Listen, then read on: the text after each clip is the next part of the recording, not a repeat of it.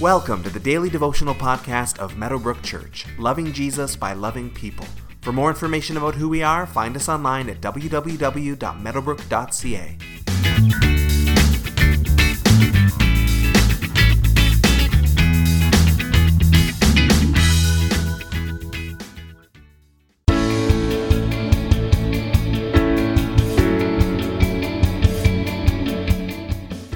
Words come out of our mouths every day. Sometimes they come with thought, sometimes there's no thought behind them, sometimes it's automatic, sometimes we're thinking out loud.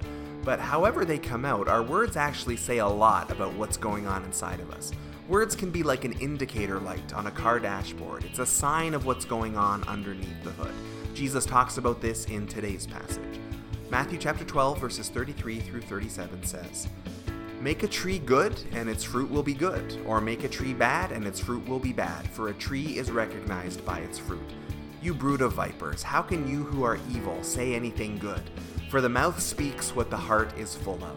A good man brings good things out of the good stored up in him, and an evil man brings evil things out of the evil stored up in him. But I tell you that everyone will have to give account on the day of judgment for every empty word they have spoken. For by your words you will be acquitted, and by your words you will be condemned." These verses, in a bigger picture, seem to be speaking to something about Jesus' strategy with us. He says, make a tree good and its fruit will be good. Make a tree bad and its fruit will be bad. In trying to be good, we can focus so much on the fruit, on the doing, on the outer behavior changes, on modifying how we do things, and we can focus on that and call it holiness. That's what the Pharisees did. They tried to do all the right things on the outside. They tried to produce good fruit by their actions. But Jesus here is talking about the heart. If a tree is good at its core, if a tree is good on the inside, then good fruit just comes naturally. If a tree is bad, if it's rotten on the inside, then bad fruit will inevitably come. If we can make a bad tree good, then good things can come again to that tree.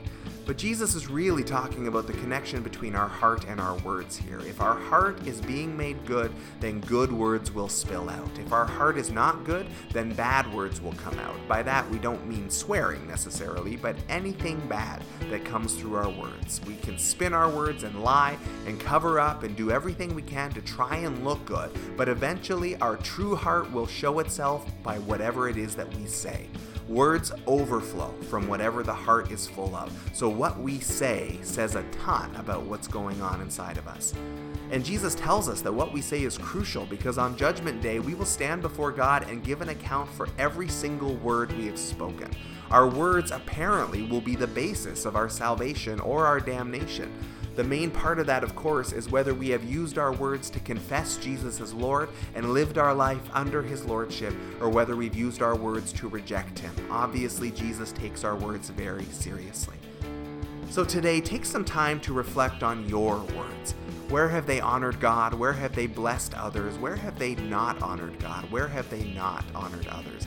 Take some time to repent of anywhere where you have fallen short and recommit yourself to do better in this area. And then actually pray that God will continue to work on your heart and that your words will be the overflow of the good work He is doing inside you.